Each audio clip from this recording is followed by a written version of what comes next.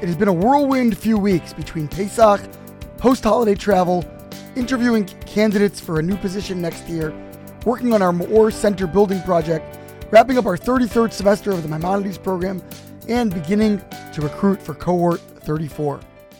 Amidst some of my travels, of course, I found time for a bit of jet skiing, this time visiting the wondrous coast off the Tequesta, Florida marina.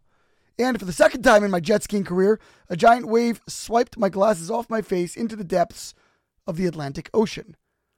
Given that I had a flight in a few hours, I once again found myself searching for a same-day optical store and rather tentatively driving the half hour there. One of the most trenchant critiques leveled against Judaism tends to be its nomianism, its excessive concern with detail suffused throughout every aspect of daily living. Why, after all, can we not simply be a good person?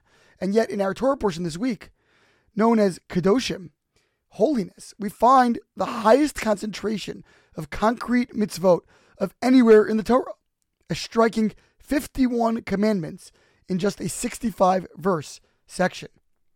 Apparently, the gates of holiness are accessed by the road of extensive practical observance.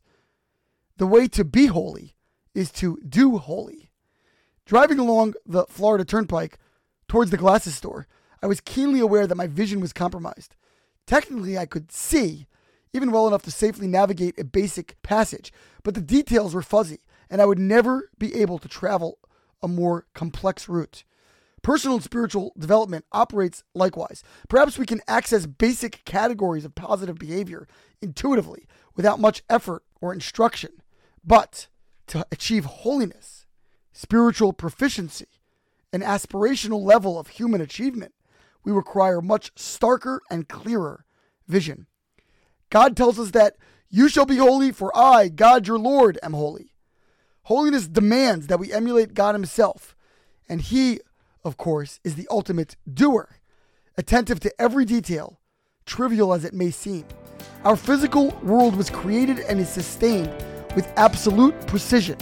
Our spiritual growth demands no less, an attunement to the nitty-gritty minutia of holy living, as enumerated by our copious Torah sources, and a commitment to carrying these out day after day on a march towards becoming true Kedoshim, people of not mere goodness, but of holiness.